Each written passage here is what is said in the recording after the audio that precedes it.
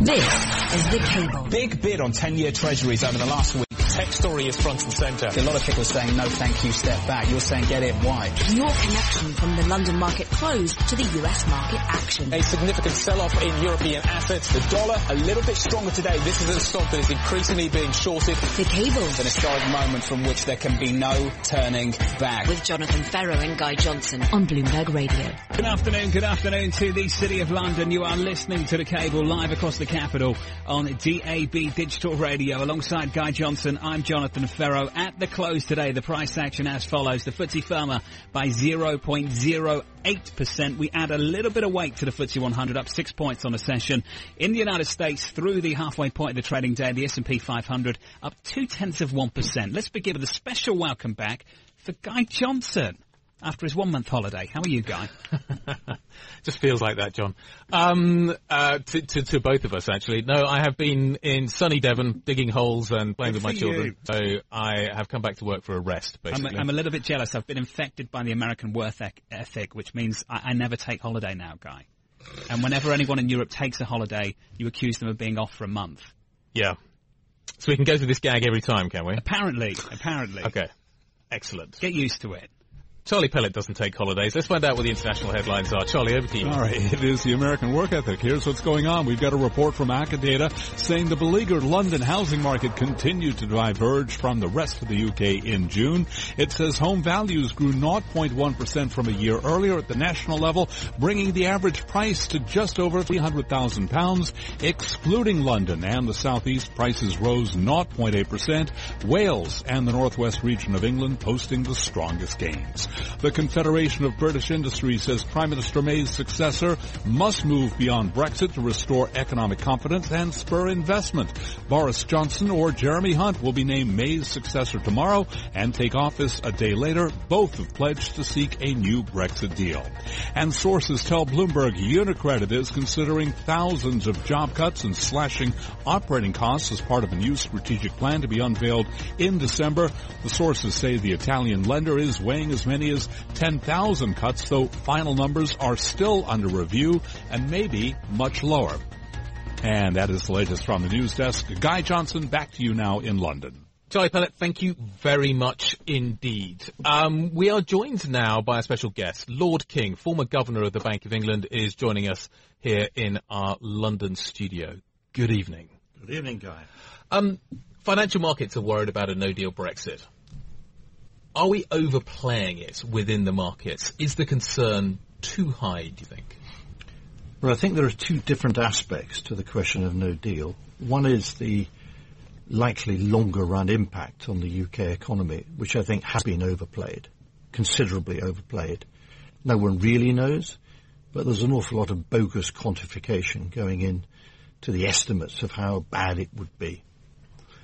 The second issue, however, is the shorter-term one, of whether the immediate consequences can be managed. And that depends entirely on how much preparation has gone into this. I think it's difficult from the outside for me to judge whether the UK government is fully prepared for a no-deal exit. They didn't spend money preparing for that in the initial stages after the referendum. They then put some money in. They had people working to prepare for no deal. Then they took them off that project again. This is a most extraordinary response. There should have been a clear, consistent plan that one of the options facing the UK was to leave without a deal, not in any aggressive sense, but just quietly saying to the EU that this is something that we could do unless we were able to come up with, at least in my view, some stronger commitment towards a longer-term free trade deal, which is in both sides' interests. So I think that the longer-term impact has been exaggerated. But what we're seeing in the short run, and I think it certainly is probably having some impact on the UK economy, is that the political chaos that's resulted from what's happened in the last 3 years has clearly created a great deal of uncertainty, and that uncertainty is holding back investment. And at the heart of this is the problem which Parliament created for itself. Parliament voted for a referendum by an overwhelming majority. They told people to vote. They said it would be your choice. The people voted, and according to the rules, the decision was to leave. Parliament decided it didn't like that. And Parliament is pro-Remain. And as a result, we've seen deadlock over the last 18 months in Parliament. And it's very hard to see how that is going to be resolved. So whatever the solution now, it clearly has to involve the creation of a working majority of members of Parliament in the House of Commons who are prepared to vote for one option or another. Whatever that turns out to be, we need a majority of MPs in the House of Commons who are for something. So far, all Parliament has done is to vote for nothing. They voted against everything and for nothing. And I think this is the biggest challenge facing the new Prime Minister and the UK as a whole. That political deadlock, which has nothing as such to do with whether or not being in the EU is in our interests in the longer run, that's a separate issue altogether. The short-run political deadlock is proving damaging. Can I just take you back to the beginning of what you said then? About the analysis that was done regarding a no-deal Brexit. You've slightly got Andy Haldane's blood pressure up this afternoon, and he was making a speech earlier on today in which he kind of responded to your criticism of the bank's assessment of how a no-deal Brexit could be. I'm just going to read you his quotes. We're in a situation of quite considerable uncertainty right now, and therefore reasonable people can reasonably disagree on the future course of the economy and what's right and what's not. The whole problem with this situation we find ourselves in at the moment is that none of us have got any idea what is really going to happen here. How can we make policy until we get to the kind of resolution that you've talked about? Does anybody really have a clue as to what the future direction of the British economy looks like at this point? Well, I think you have some clues, but I think it would be dangerous to pretend that anyone can plausibly forecast the future path of the economy. All you can do is think about the balance of risks. But certainly the idea that anyone can come up with a precise number which says this is what will happen if we either stay in the EU or if we leave the EU or if interest rates were to be cut or to be raised, we simply don't have that degree of knowledge to be precise about what the consequences would be. And I think that one of the damaging consequences of the Brexit debate is that on both sides, people have been far too confident about what they thought the consequences for the economy would be. And we can't be. And I think the reason for that was that what we should have been doing was debating about whether Britain has a role in the European Union. Where is the European Union going? Do we want to be part of the European Union going forward? That was never really discussed. What happened was that people said, it's all about economics. It isn't. The issue of membership of the EU is first and foremost about politics, not about economics. Mervyn, can we get to the important stuff? Aston Villa, Premiership football. Yes. Mervyn King, come on, I can feel the excitement in your voice now. What is happening next season? What are your hopes and prayers for your baby Aston Villa? Well, I think for the first time in my lifetime, we now have a proper management of the club that knows what it's doing, realises that the job of the coach is to work with the team. We have a director of football who is doing a great job in making new recruits. We have a terrific team coming together for the coming season. There are 2 or 3 names that may yet arrive in the next week that would really put the icing on the cake. I think we have a young, exciting, attacking team. And I think you will see the atmosphere at Villa Park next season beat that of any other club in the Premiership. It's a fantastic stadium when it's full, and it will be full, and you will see wonderful moments at Villa Park. Well, that'll be good news to my father's ears. He's also a massive Villa fan. I didn't know that guy. He's a Solihull boy. Okay, so we got your father, we got myself, we got Prince William. Right. We got David Cameron. We got Tom Hanks. Right. Okay, it's a pretty powerful team off the field. The Tom Hanks thing is pretty random, don't you think? Well, it's not random. There are pictures of him you will see on the internet holding a big Villa flag. He flew from Los Angeles to Seattle to see a pre-season friendly game. Okay? That's commitment. How involved are you at the moment, Mervyn, with the team? I'm not involved. I'm not involved. I mean, I see the people there from time to time, but I have no formal position. Let's return for a moment, if we might, to central banking and the world you used to occupy. We are seeing politicians around the world attacking central banks. You see it in the United States. President Trump again tweeting today, attacking the Federal Reserve. To a certain extent, you've seen it here in the UK. Questions of independence are being raised. We've now got a very political boss, president, heading towards the ECB in the form of Christine Lagarde. Is the era of central banking independence coming to an end? I think there'll be challenges to the independence of central banks. As you say, we're beginning to see them. I think they will grow over the next 10 years or more. I think in part we should look back to why it was that there was a worldwide movement towards independence of central banks. And it came out of really the 1970s, early 1980s, when inflation rose to levels that were very costly, where the electorate didn't like it, and where politicians realized that it was in their interest to give independence to central banks in order to bring inflation down less painfully than would otherwise be the case. And that was the basis for it, and it worked extremely well until the financial crisis. I think what the financial crisis did was to raise questions about, first of all, how did all this happen? What was the role of central banks in doing it? Voters became disillusioned, I think, with all institutions that have been responsible for such an outcome. And secondly, and one thing which I saw very clearly, politicians are very adept at trying to avoid blame. So they are very enthusiastic about finding other people to put blame onto.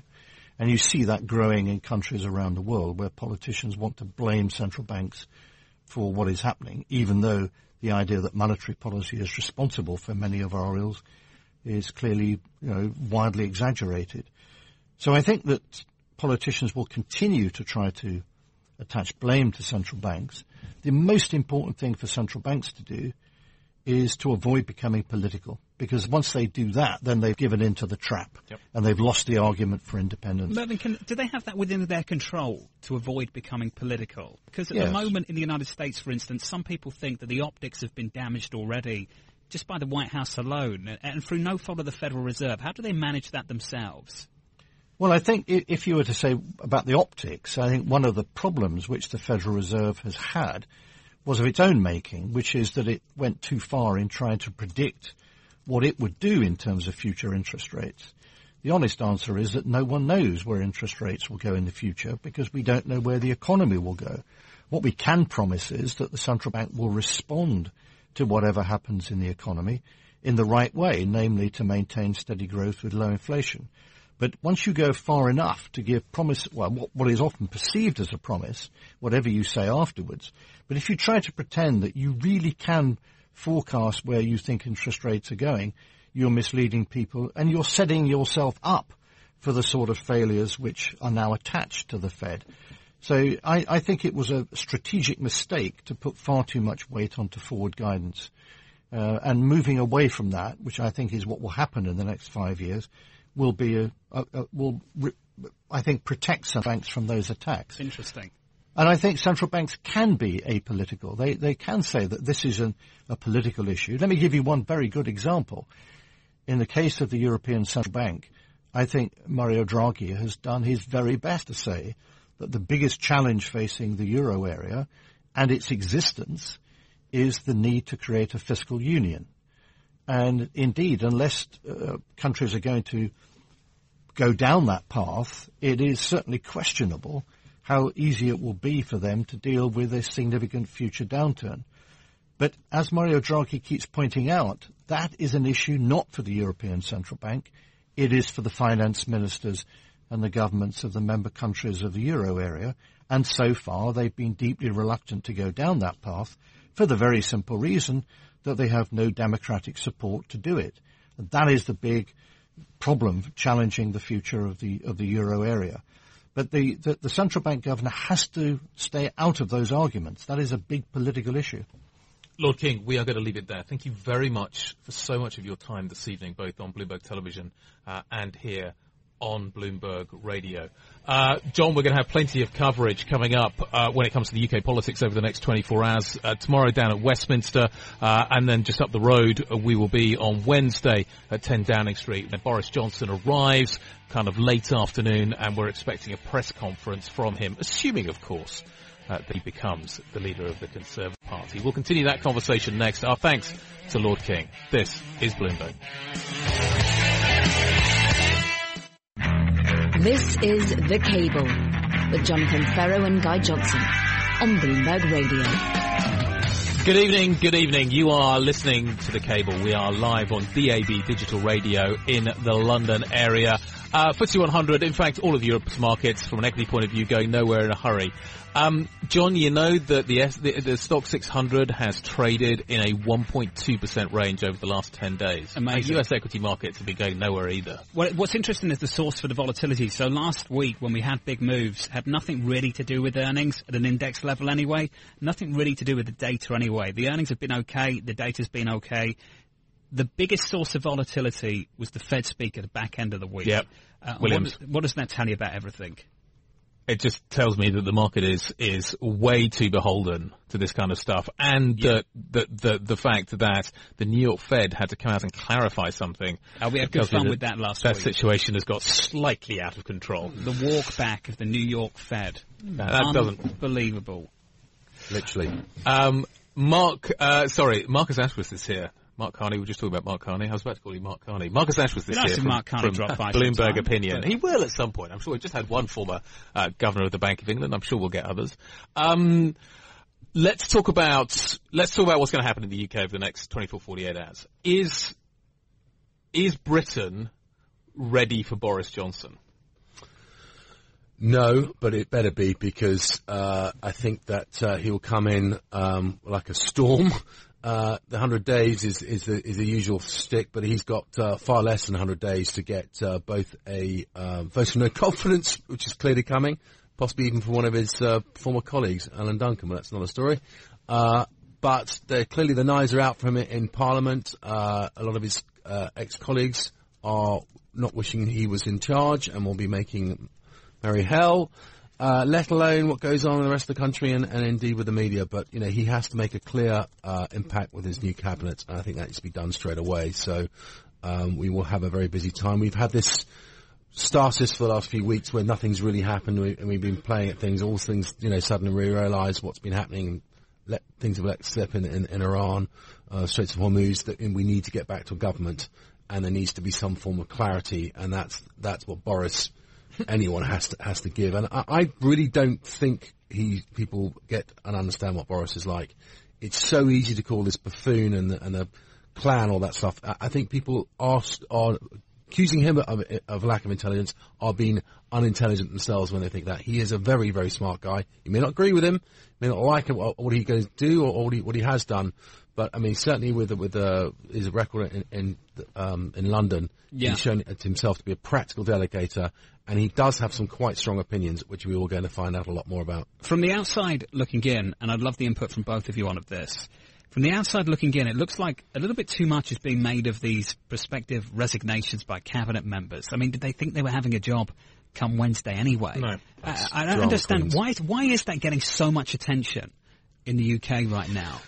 Well, there's a vacuum, so and these guys are playing to the gallery, aren't they? Yeah, absolutely. Absolutely playing to the gallery. And it's shocking. To my crank, I think what Hammond's doing is awful. Not shocking. It is shocking, because it's all about him. All of a sudden he's you know, as Mervyn King just pointed out there, you know, the last three years, as Chancellor, what has he done to further the cause of Well, let's jump on that, because I think it's really important, not just the preparation, but I remember when Chancellor Hammond came along and talked about a fiscal reset in the United Kingdom, and a lot of people got excited about a real turn in direction from the austerity of Chancellor Osborne to perhaps something new, something fresher, to reinvigorate the economy. Why did that never happen? Well, I mean, we can obviously blame pretty much everything on the fact that Theresa May took the correct decision to go to the government for her Tory party, and then proceeded to lose everything with an appalling campaign, and that has created all the noise and trouble we've had ever since. And Parliament has understandably taken as much control as it feels as it can from a very weak executive. And that is the situation where you would hope that a chancellor would be able to firm up the base and create an economy which could have been doing some interesting things. I think he's been a pretty good chancellor on many counts, but I think don't confuse the vote to get rid of Theresa May without actually probably being even more serious about getting rid of Philip Hammond, because I think the Brexit preparations are what gets most people upset. Let's see if we can get Marcus Ashworth going. I think, let's have a bit of fun here. The UK's next Prime Minister just was announced this afternoon. Or maybe the Prime Minister after this Prime Minister, Joe Swinson. Joe Swinson, yes, I know. The leader of the Liberal Democrats, polling very strongly at the moment. Can you tell me, and I'll give you £10 for every policy difference between her and 00 Davy? Nothing. Yeah, I know it's pretty safe off of that one. Yeah, we don't know what it is necessarily they stand for, other than the fact... It doesn't matter. Well, it should do, because they're everyone accuses the Brexit Party, rightly, and let's hope they Boris Johnson hid his life under a party. bushel during this whole election process. But the Liberal Democrats are now become a one they have. party. But so, how good's that? If there was an election before the UK left the EU, how strongly do you reckon they poll? Because the polls are strong at the moment. I would imagine they will do very well, but I think they would equally do a lot less well post-Brexit. Can you explain to me the PR strategy of this Lib Dem announcement? Could they not have waited? No, they have to. It's the only moment in the sun. From tomorrow at 11 o'clock, 11:30, you will not hear Well, maybe anything. I should have asked a different question. Why did they leave it the day before? I mean, this has been announced, so this is going to be where on the pages of the newspapers tomorrow? Yeah. Nowhere? True, but at least they get some publicity. It's the best way they feel that to get as much as they can, and they know the second that Boris gets announced, then they'll be off the pages for weeks. Gerard Lyons, let's talk about him. Chances of becoming the next governor of the Bank of England? Well, I think we both agree, Guy, that though he's a long-standing advisor of Boris and is an excellent economist in his own right in many ways, he is perhaps too polemic for an independent central bank.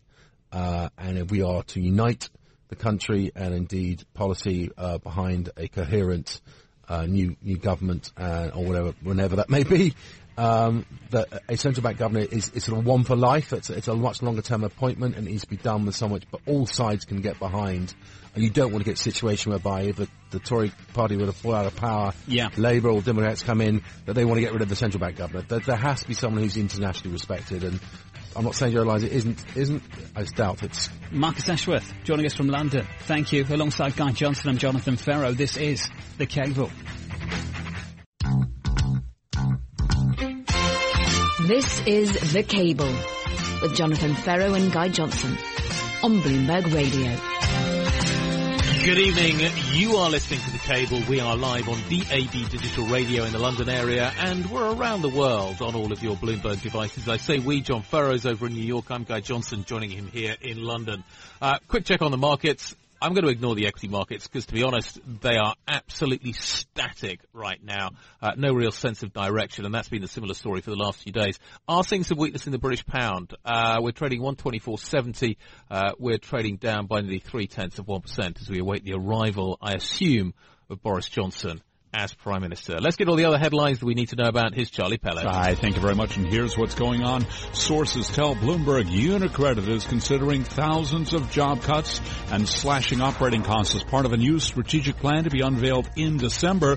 The sources say the Italian lender is weighing as many as 10,000 cuts, so final numbers are still under review and maybe much lower.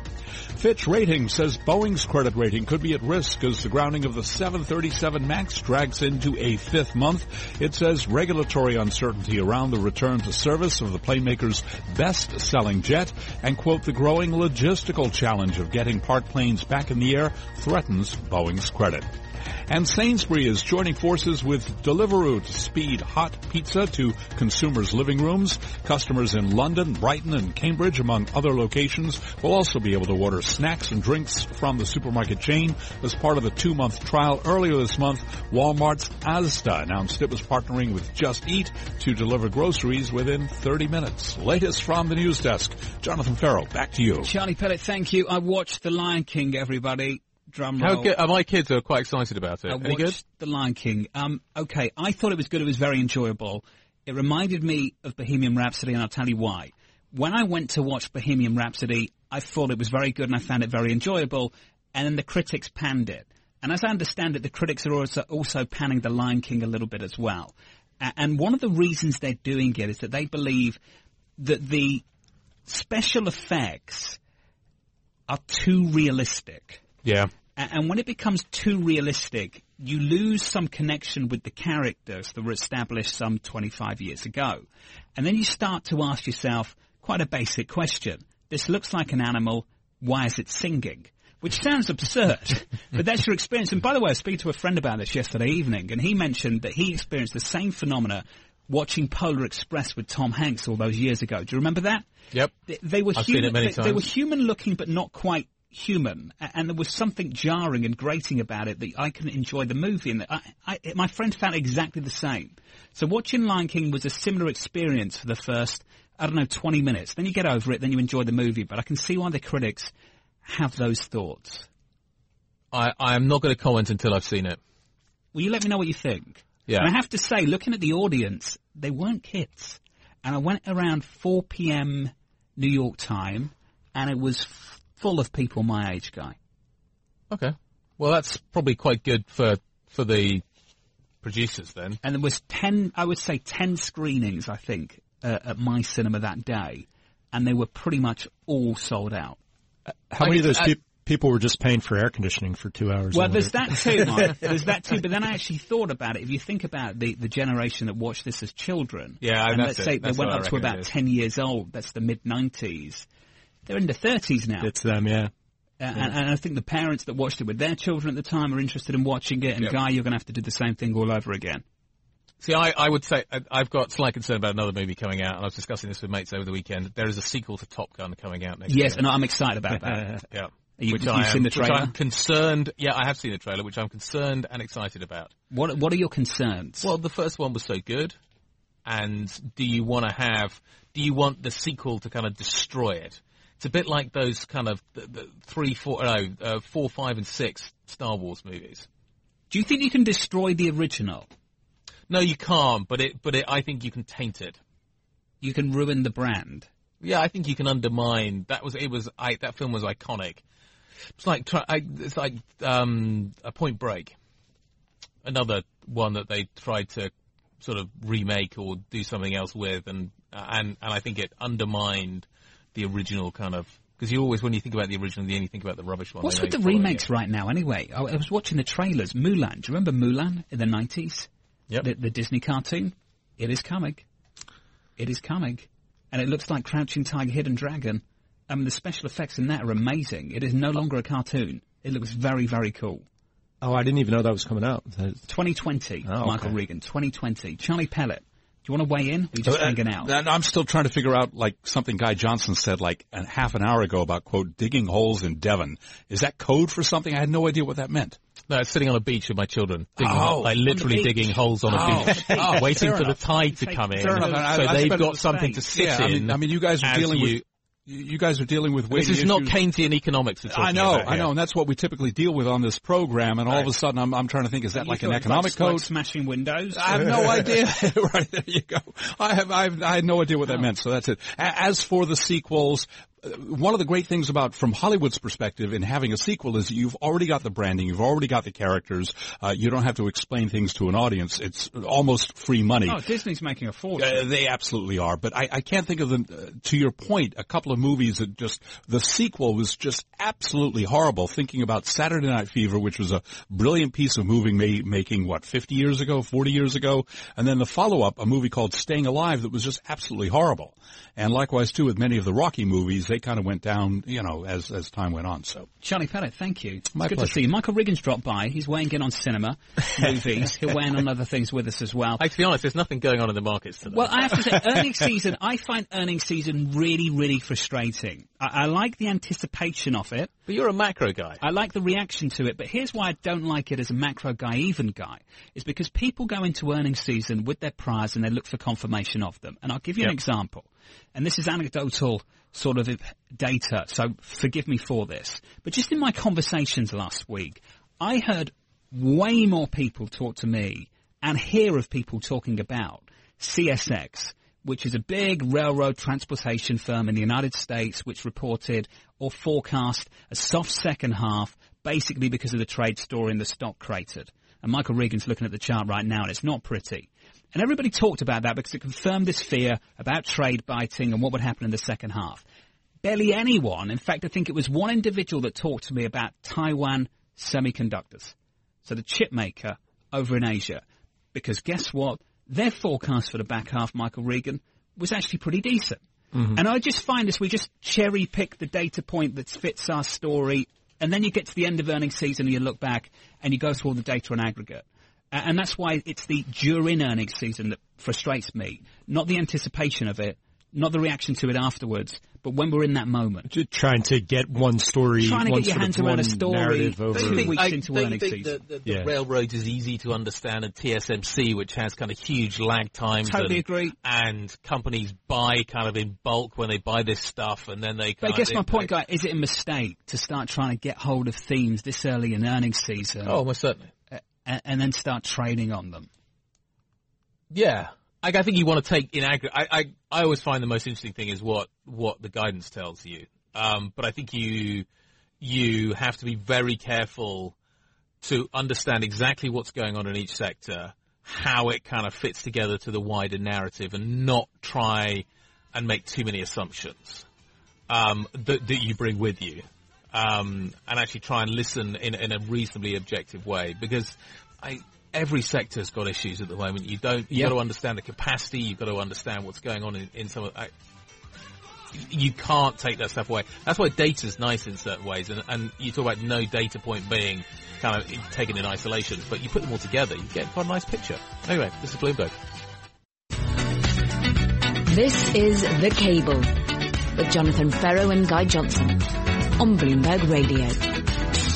This is The Cable, live across the capital on DAB Digital Radio. You are listening to Bloomberg Radio. More than a quarter of the S&P 500 reporting earnings through the week. It's a massive week for earnings and a big week for tech earnings as well. As many people have told me over the last few years, the tech rally is the bull market. Michael Regan with Guy and I, senior editor and lead blogger for Markets Live. Mike, what are you looking for this week from the big tech names? We had a stumble from Netflix last week, Facebook, Amazon, all reporting this week. Well, it's really about those surprises. I mean, I'm looking at all of the main 11 industry groups, and tech has so far only 8 of the 67 companies in that group have reported. So far, though, a positive surprise of almost 10%, meaning they're beating that average estimate by almost 10%. That's a lot. For a group that heavily scrutinized, to be beating by 10%. I think it explains why, like you said, it's early in the earnings season to sort of take away too many conclusions. Even with this group, there's only 8 of 67 out. But when you see that number beat by so much, and across the board, the total surprise for the S&P 500 is almost 5%. In other words, from what's come in so far, the aggregate EPS is beaten by 5%. Now I know, they always tend to beat, at least in, recent memory. But it's 3 or 4%. 5% is a pretty big beat. It's meaning that we are seeing a little bit of earnings growth, less than 2%, but it's not that dismal contraction that, people were bracing for at the beginning of the quarter. I expect we'll continue to see those beats, even though tech is not really the place to look for growth this quarter, as it is in so many other quarters. In aggregate, tech earnings are actually down 4%. But I think, to overuse an already a cliche that's already way overused is that bar was really set very low. They're beating it. Who knows what happens in the second half of the year? I do think there is a reason to be even more uncertain than usual about the second half of the year. So we'll see. Okay, is this reporting season going to change the narrative that has dominated stock markets for really quite some time? And that is what's doing well is going to continue to do well, and it's trading on really crazy multiples. And that is not doing well, the value at the other end of the market is just nobody wants to know it. And the difference between the two is just epic at the moment. Is this reporting season going to change that narrative? Probably not. The one thing I would wonder if it could happen, Guy, is we did see a very big movement into defensive groups like utilities, consumer staples. You're seeing valuations on these sort of very defensive groups at pretty remarkable levels. Yeah. So if anything, I think we go back to that, what had been working traditionally. So yeah, your tech, your communication services companies, they're actually communication services. What is it? It's only 2 companies reported out of the 23 so far, but down 14% so far. So I could see that reversing a little bit as the bigger, well-known .com companies come in, and certainly sort of the heavyweights of that group, if not the market as a whole, will really set the tone for what we expect for the Michael, whole season. to shake us out of those utility positions, though, we need higher yields, don't we? Yeah. Well, yes and no. I think a rate cut, everyone's assuming we'll get a rate cut at the end of the month, could sort of reinvigorate that animal spirit, risk-taking mood that might make people get more comfortable. They might not necessarily abandon those yield proxies like utilities completely, but I think they will, get a little bit more comfortable getting back into the more cyclical ends of the market. Mike, stick around. Plenty more still to come from Mike Regan as we continue to analyse, the reporting season and what is happening more broadly. We've got the ECB to pay attention to this week. We've clearly got the Fed to pay attention to next week. The back end of last week changing the narrative really quite significantly when it comes to thinking surrounding the Fed. 50 seems to be off the table in most people's minds. 25 seems to be firmly on the table. The question is what happens after that. The conversation will continue. This is Bloomberg.